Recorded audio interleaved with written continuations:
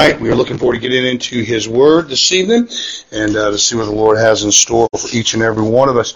We're going to be in Leviticus chapter 6 tonight. Leviticus chapter 6. If you do have your Bibles there, let's open up there.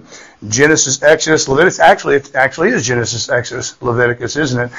I always like to make a little bit of a funny, and even if the book is in the middle of the Bible, I'll say Genesis, Exodus, and then Daniel or something. And I know it's a dad joke. I got it from my pastor. I'm sure he got it from his. I always get the look from Denise like, you're such a...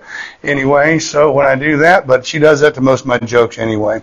And I have a good one every now and then. I just don't have any planned ones. They don't work too well. Leviticus chapter 6 is where we're going to be, guys. A bit of a long reading in the front end this evening. We're going to get in here, beginning in chapter 6, and we're going to be looking in verse 8. Now the Bible says, "And the Lord spake unto Moses, saying, Command Aaron and his sons, saying, This is the law of the burnt offering. It is the burnt offering because of the fire of the altar shall be burning in it." And I skipped one. "Because of the burning upon the altar all night unto the morning, and the fire of the altar shall be burning in it." Verse 10. "And the priest shall put on his linen garments, and his linen breeches shall he put upon his flesh, and take up the ashes which the fire hath consumed with the burnt offering on the altar, and he shall put them beside the altar.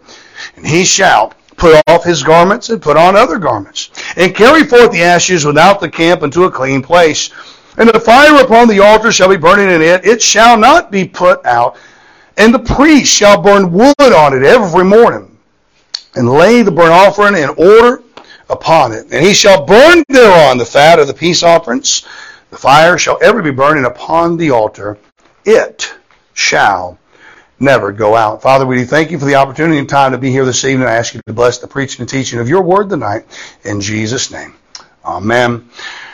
Amen. So many of you guys may be wondering this evening, why in the world preach a sermon from the book of Leviticus to the New Testament church? Why preach to the church today from the Levitical law, the book that is written, establishing what the Levites would do in the temple, and what would be the benefit for us today? And oftentimes, guys, and I'm going to say this, and you can ponder on this next thought if you want to a little bit. I ask you not to look too deep inside of it. But too often people, and I'm going to say shallow, weak type of preaching, when they do not quite understand something in the Word of God, if they don't quite understand it fully, or they don't see how it applies into our life, and usually that's a result of the lack of faith, they'll begin to make everything a metaphor. They'll make it all metaphorical. They'll say this is just metaphorical, this is that, this is that, this is that. And they break things apart. And the reality, the danger of doing that, guys, is we lose something that we're going to talk about in a minute about the foreshadow in the Word of God. We lose what we can find, Jesus Christ, in every single book of the Bible. We could sit here in a Bible study some night. We can go through all 66 books, and I can show you, either by presence or by type, the Lord Jesus Christ, our Savior and Messiah. Obviously, the New Testament is quite easy, but the 39 books of the Old Testament, we can find Him in there every step of the way. But what happens is when people don't understand it, or they can't see where it applies or how it applies, they begin to spiritualize everything, and they make it a metaphorical teaching, and they just don't see the benefit at all, and it hurts them in their Christian growth, and unfortunately those that are around them. So, beloved, I don't know about you guys, but I like to sink my teeth into things. I like to sink my teeth into the meat. I like eating meat. I'm not interested in eating, becoming no offense to anyone, becoming a vegan or a vegetarian. I like the meat of the Word of God. I don't want to drink on the milk of the Word of God, guys. That is just me. So why preach a sermon out of Leviticus tonight? Why? What's the purpose? What's the point of it? Well, first off, we find in Galatians tonight, here's the title of the message, "The Fire Should Never Go Out." Now, just a little bit of a taster here before we move on.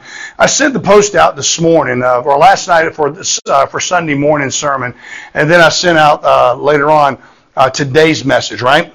And the fire shall never go out. And then the one this morning was, I give it all. And I thought, here's two subjects that people are going to look at the photo, maybe not read the content of the post. The two subjects that people don't like to hear about. Giving, all right, and fire, assuming that it is the fire of hell. And I understand that. Guys, still, both of them must be preached. Most of them must be taught. Just to let you know, this morning's sermon was not on tithing and giving and whatnot. It was on out of Oran. It was another Old Testament sermon out of 1 Chronicles 21.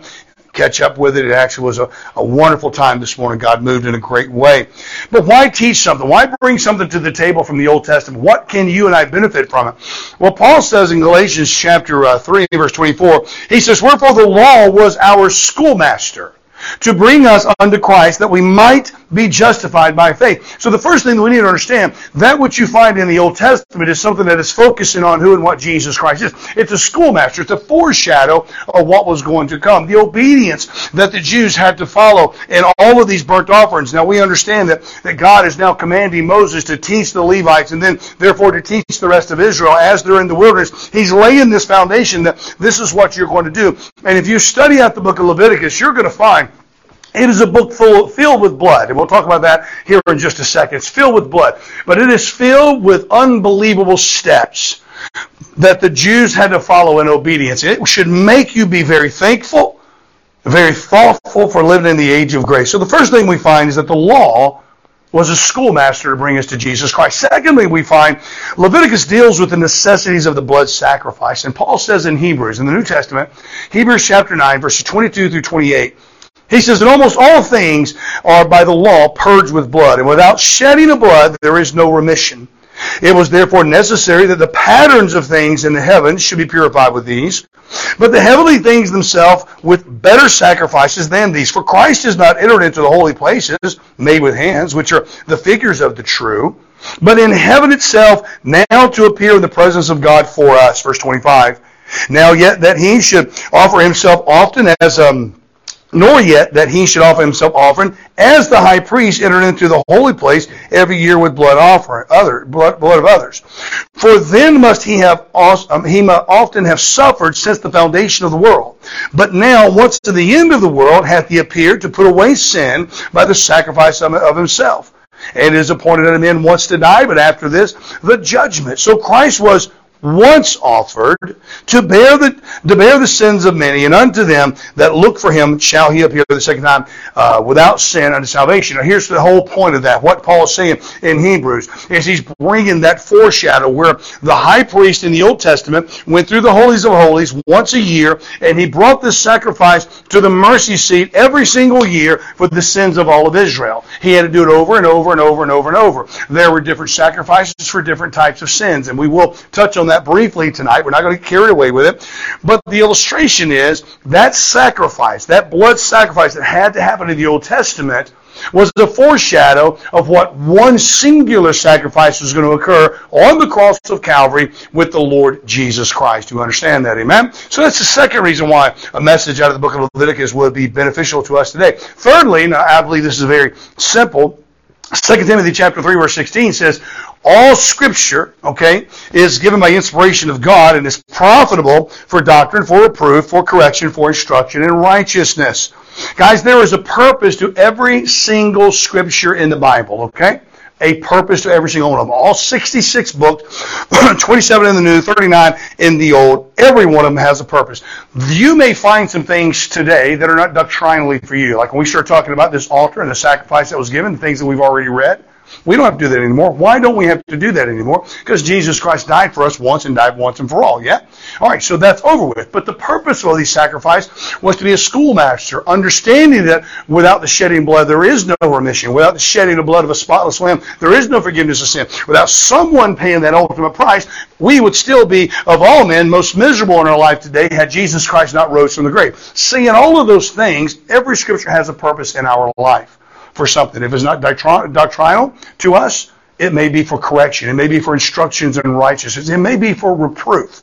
But all Scripture is given by God, and it is a purpose for them all. So this is why you preach a sermon out of Leviticus, especially when the details are laying the foundation for one of the greatest moments in the history of the world. The law of the burnt offering, guys, is an offering of sacrifice to atone for a soul's sin. That was the purpose for it.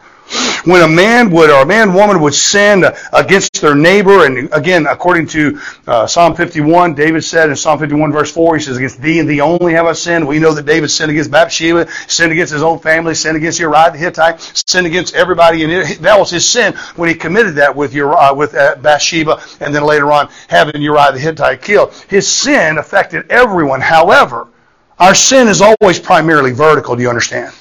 So when we sin against our neighbor, in the Old Testament here, when a person would sin against their neighbor, yet primarily sinning against God, they would take the finest of their flock as a sacrifice of burnt offering to make peace for their sins. And so our text reads here tonight. I'm going to get you involved in this just a little bit, keep you from going to sleep.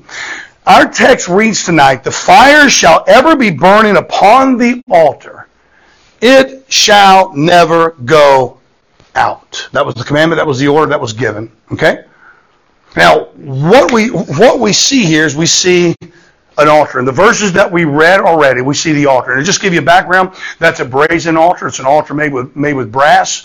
Brass is the metal of judgment in the Old Testament. Every piece of metal had a reason, a purpose, a meaning, a definition behind it. Brass is the metal of judgment. Remember, Jesus Christ said, and if I be lifted up, I will draw all men unto me. But he used the liken. He says, as Moses lifted up the serpent in the wilderness. Remember, there was a pestilence in the Old Testament, and people were being killed. And when they were bit by the viper, well, God told Moses, construct this brazen serpent, this serpent that went up. And when they looked on that brazen serpent, that will be the judge upon the sin or the pestilence that they were experiencing. And just to make that real quick. So brass is the metal of judgment. And that's what this altar, it's a brazen altar. And so we know that the altar is spoken about, okay? We read in our text verse today, we read about the wood, did we not? They said you got to put the wood on there every morning, right? We read about the sacrifice. We read about the ashes. We even read about the 2 sets of clothes that the Levite had to have. All right, so he'd put his linen breeches on. That's where we use the word breeches. The linen breeches on, put everything out, and he would perform the duty of it. Okay, but then he'd put other ones on and take the ashes out and set them to the side. Does that make sense? You're like, why do they have to go through all of things? Just sheer obedience is all it is. Because here's the deal: we find all of these things, and if you were to read the previous chapters, you would find out that God gave unto Moses and to Levi, gave them the detailed descriptions, if you will. Okay, of how big that altar was to be. What it was shaped like, what it looked like, everything, down to the smallest little level. He gave them all the details of. We see all of those things. You're going to find the dimensions of the altar. You're going to find a detailed information of what to do, how to do it, as the Levite and the priest would perform their daily duties. But what's missing? If I throw this out to you tonight, I mean, we even hear the word fire mentioned, don't we? We read about constructing the altar, what to do with the sacrifice, what to do with the ashes, the clothing. But can anybody tell me what's missing? What's missing in those verses? Think about it just for a second. If you were to tell me to go out and set up camp, you would tell me how to put my tent up, you tell me where to put it up, you would tell me every single detail that was going to keep me alive in that given night, wouldn't you? You'd tell me so I wouldn't miss anything at all. But what are we missing there? There's one little element that is missing that really ties the whole thing together. The commandment for the fire to never go out is on there, yeah? But there never was an order or a commandment to light the fire. See, sometimes, guys, what's not mentioned is more important than what is mentioned. He mentions the fire, doesn't he? I mean, he mentions constructing the altar. He mentions everything in the fine little details, but then never says anything about lighting it. Never says anything about how to light it. The Lord commands this fire to go out, but never said anything about lighting it. So why? Why would God do that? Is he just assuming that there's already a fire there? No. About 3 chapters later, Leviticus 9, we find out, and this is what I'm saying, that one of the greatest events that happened in human history, one of them, obviously not the greatest, that will be the cross of Calvary and the resurrection of Jesus Christ. But in Leviticus chapter 9, in 2 verses, we read, and Moses and Aaron went into the tabernacle of the congregation and came out and blessed the people. Now watch this. And the glory of the Lord appeared unto all the people. And there came a fire out from before the Lord and consumed upon the altar of the burnt offering and the fat, which when all the people saw it, they shouted and fell on their faces. Beloved, the priests were never told to start the fire because this was no ordinary fire. This is a fire that came from God. This is a fire that fell down from heaven. This is a fire that came and fell upon. This is why Nadab and Abihu, the sons of Aaron, were killed, because they offered strange fire before the Lord. Numbers chapter 26:61 says, and Nadab and Abihu died when they offered strange fire before the Lord. What they did is they took their censers and they put their own fire in there, and God killed them because of it. Because you can't offer a sacrifice for the sins of mankind outside of God's fire. That's why he said this fire that's coming here in about 3 chapters, this fire that's going to fall down upon this altar, this is the one that all right, I'm going to light it for you, but you're going to have to keep it burning. You're going to have to keep it moving. Guys, it wasn't the priest's responsibility to start the fire. It was only theirs to keep it going. The fire which came from God and God alone can only... Listen, the Jewish historians teach that this same fire that had fallen in Leviticus chapter 9 was the very same fire that continued to burn all the way up to 606 A.D. with the first siege of Babylon under King Nebuchadnezzar, which took Israel away. There was 3 sieges. There was 606 B.C., and of course you know the numbers counting down. There's 586 and 596, 591 are the last 2. Saying all that to make, or 586, sorry, was the last one. Saying all that to make this point here this evening, guys. In the 9th chapter, when that fire fell and it consumed that sacrifice completely, what did the people do? Man, they shouted. They fell on their face.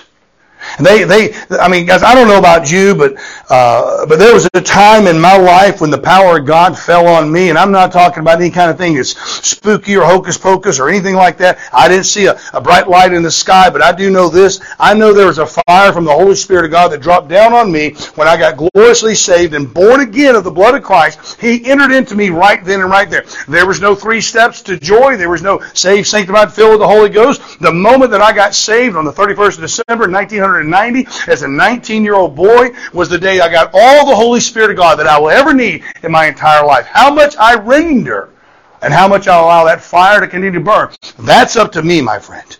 That's up to me. It's the equivalent of what happened this day in Leviticus chapter 9.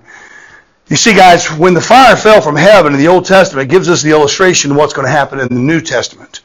And the only difference was the Holy Spirit enters into you at salvation. It never leaves. You get all the Holy Spirit of God that you ever will need, and how much you render of Him, how much you allow Him to fill you is going to be up to you. And that's where the application of keeping the fire burning is applied in our life. It wasn't a priest. It wasn't the responsibility of anything that brought that fire in there. That fire came from God and God alone. It is not in mankind's ability to save themselves. That's God's job. Okay? And when you choose to believe on the death, burial, and resurrection of Jesus Christ as your Savior, that is salvation that comes into your heart and your life. That is the responsibility that He has. That's the responsibility that He lights that fire. But guys, there's a responsibility given to us to not let that fire burn and go cold. That's why we feed on the Word of God on Sundays and on Wednesdays.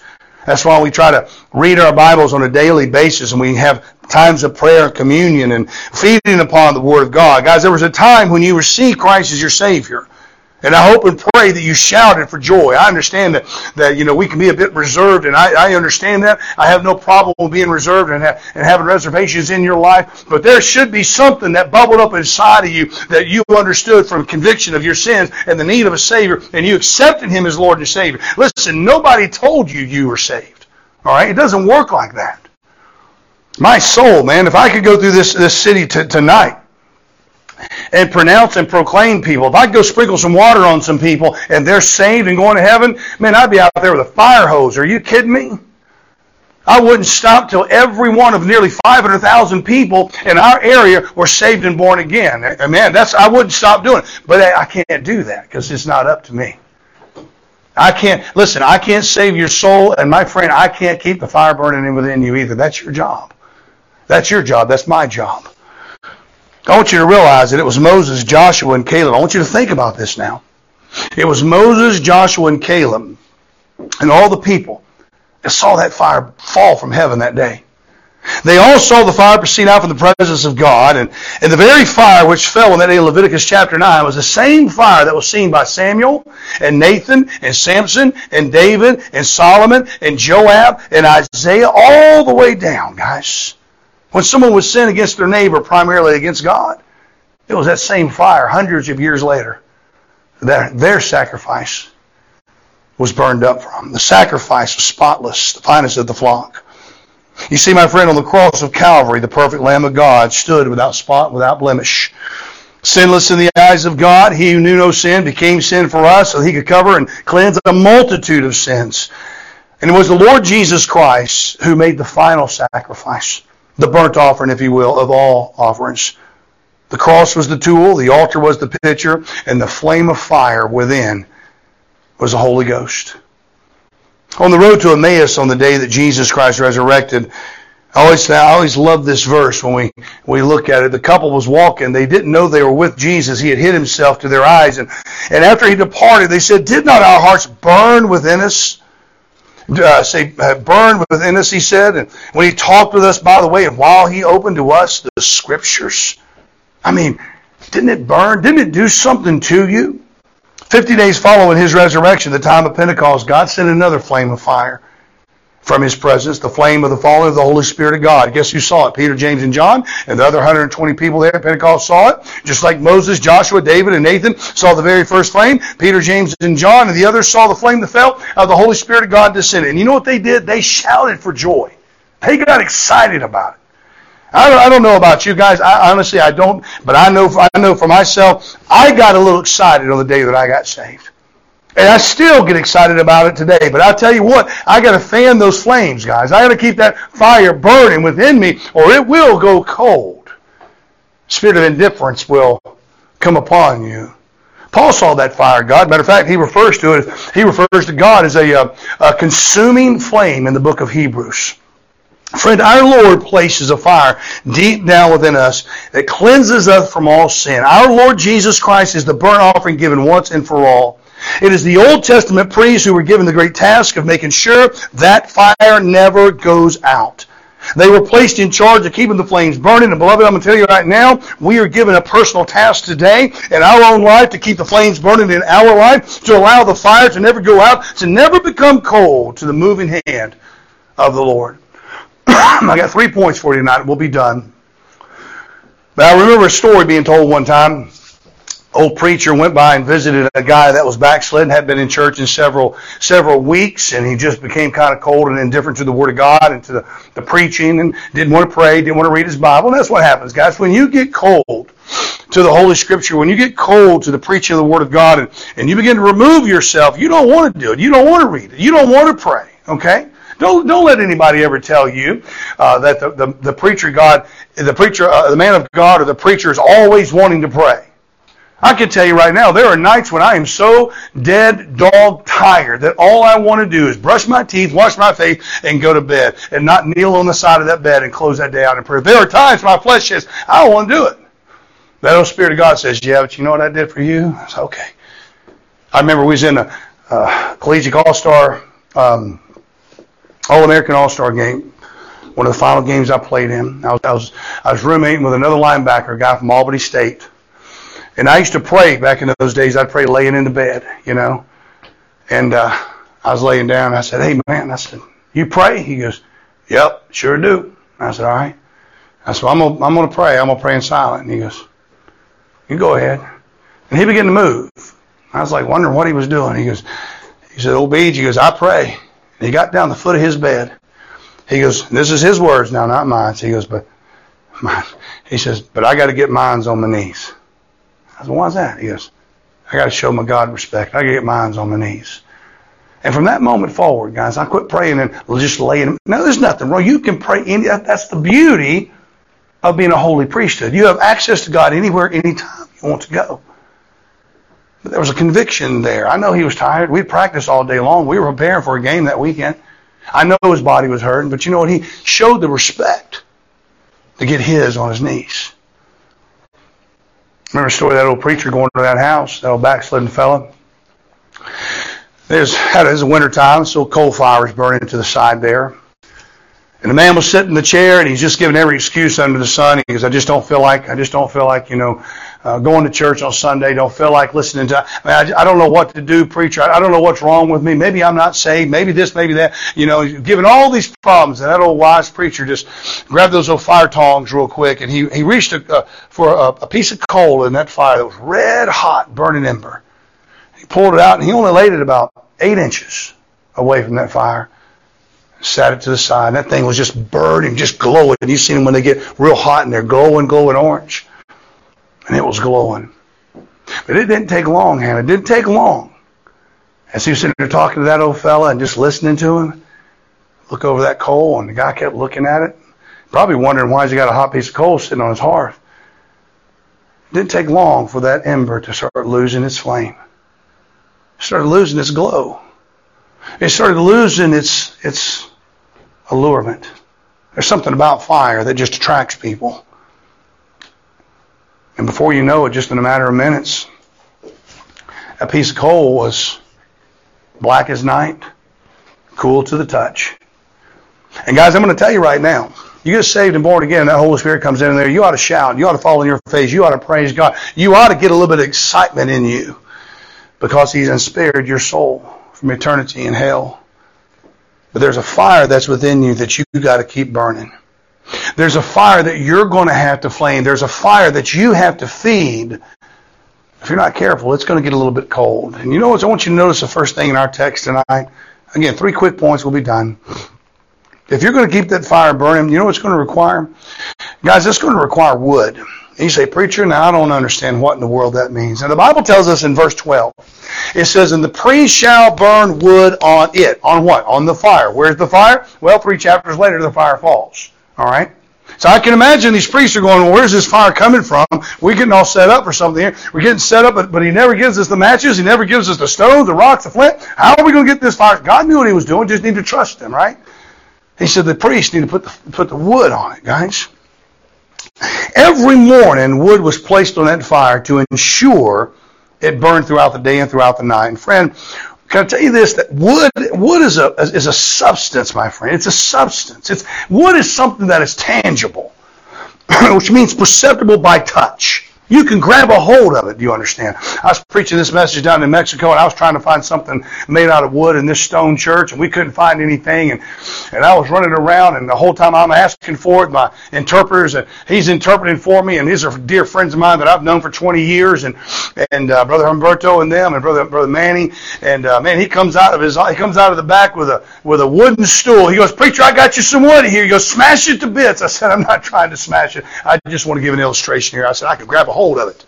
I could grab a hold. It was tangible. It was a substance. And we need to understand that in our life today. We look at this fire and the fire of the Holy Spirit of God that fills us on the moment we are saved, the very moment of salvation. It needs the substance every single day to remain that flame burning within us. Don't confuse that with losing your salvation. You can't lose what you cannot earn. But the Bible tells me in Hebrews chapter 11 and verse 1, faith is the substance of things hoped for, the evidence of things not seen. We think faith is just this blind leap. You'll never find one part here in the Scripture about a blind leap of faith. Matter of fact, Søren Kierkegaard, the old philosopher, he's the one that coined that phrase, not the Bible. There's no blind leap of faith. Matter of fact, spare the rod, spoil the child. That ain't in the Bible either. Samuel Butler said that. The Bible says, spare the rod, hate thy son. So that's a sermon for another day. I'm just saying, we get these little chimney corn scriptures, you understand, and we think that's the inspired word of God, and it's not. It's not. Faith is the substance, guys.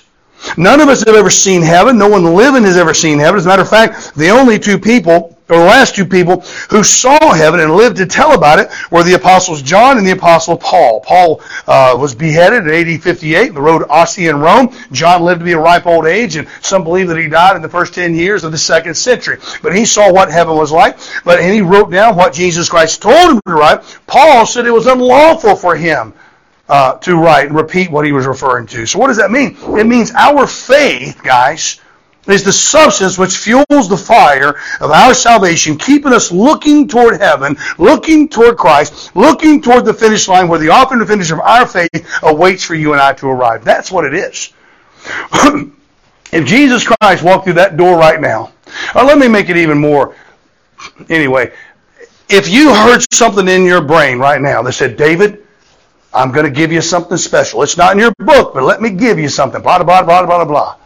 You know how much faith you would need from that moment forward? Zero. I told you that all Scripture is given by inspiration of God. It's good for reproof, right? Good for doctrine, correction, instruction, and righteousness. But the signs and wonders that you find in the Old Testament, and you later on will find in the tribulation period, are not for the church age. It's our faith. It is the wood upon the fire that keeps it burning. The faith. Faith is not some fluttery little thing. You just have to have faith. Man, you can have faith that you can fly and jump off this building, and guess what? Gravity's going to win every single time. Faith has to be in something that is powerful. It's got to be in someone greater and bigger than you and I. Our faith is the substance that fuels that fire. It's the part of our salvation that keeps us looking toward where the Lord Jesus Christ is. So you have to get wood. You got to get that faith to fuel that fire. Number two, guys, the substance. There must be some substance kindling the fire, which is the wood, which is your faith. But number two, it's going to take work. Now, guys, the verse 12 says what? Every week, right? Every month. When you feel like it, go get that wood, when it's convenient. That's not what it said. Those priests were responsible to go find wood and make sure wood was on that fire to keep that fire that came from God burning every day. They were responsible every single morning to make sure wood was put on. You know what that means? That means they didn't take a day off. They had the Sabbath, I understand. They got 2 days worth of wood then. But they wasn't sitting back going, well, I want to sit back in my easy chair. It was a daily process of exercising and fortifying their faith, guys, to make sure that fire continued to burn. And our life is no different. Our life is a daily process of exercising our faith in the midst of this flame. It's not a work salvation, but the Bible tells us in Hebrews 10:24, and let us consider one another to provoke unto love and to good works. And one of the things that will keep that flame burning within you is trying to provoke someone. We can provoke someone to anger. We're good at that now, aren't we? We can do that's easy, man. We can get somebody upset that quick. But have you ever tried? Set it out in your heart and your mind to provoke someone to love, provoke someone to good works. You know what that takes? That takes work on your part. And guess what's going to happen? You're going to be rejected more times than you're received. That's par for the course. So you're going to, get your toys, take it out of the sandbox, go home? No, you're just going to keep doing it every single day. Why? Because you still have that faith. You still have that fire that's within you that needs that wood, and you have got to continue working. Think about it like this. All the centuries that fire was burning, those priests daily had to not only find wood, which in a 40-year period, guys, remember, it wasn't all that easy to find, okay? It wasn't the easiest thing to do. But they had to keep the fire burning. Now, despite the weather, the winds, the rain, the snow, the heat, the sleet, the weariness, the sickness, you name it. Everything that we deal with today and 10 times more, they were dealing with that day. And they were still responsible for keeping that fire lit, keeping it burning. They still had to make sure that wood was there to maintain the fire. It required work. In our life, guys, if we're going to try to stay on top, you can sometimes, guys, yes, you're going to get disillusioned with mankind. You're going to get desperate. You're going to get depressed. And I understand that we all do, but sometimes you just got to sink your heels in and put your head down and trust God that He has got a plan on the other side of this thing and just keep on working, guys. Personal responsibility we have to make sure we work to keep our own fire burning, because you can't light the fire of someone else if yours isn't lit. Our faith. Fueled by the wood, fueled by our faith. It's a daily act of work, fanning the flames of the Word of God upon the table of our heart, keeping the fire burning so that the fire never goes out. Lastly, this evening, guys, and I want to say this with the finale of it, it's going to take willingness. Willingness. Verses 12 and 13 says, and the fire upon the altar shall be burning in it. It shall not be put out, and the priest shall burn wood on it every morning, and lay the burnt offering in upon it, and he shall burn thereon the fat of the peace offering. And fire shall ever be burning upon the altar. It shall never go out. Guys, the Lord has given us this world, or given this world the greatest gift that we could ever receive. He gave us His Son, the fire upon the altar of the sacrifice, the fire which shall never go out. The newness, guys, the newness of salvation should never wear off. Let me say this to you. Salvation is not and cannot be pronounced upon another soul. No one can make the proclamation for you. That is a tool of the devil. And anyone who teaches that, guys, are sadly and greatly removed from the Holy Scripture. No one can make a decision for the Lord Jesus Christ as their Savior, but you and you alone. It's your personal responsibility. Can I say this? It is more simple than you could imagine.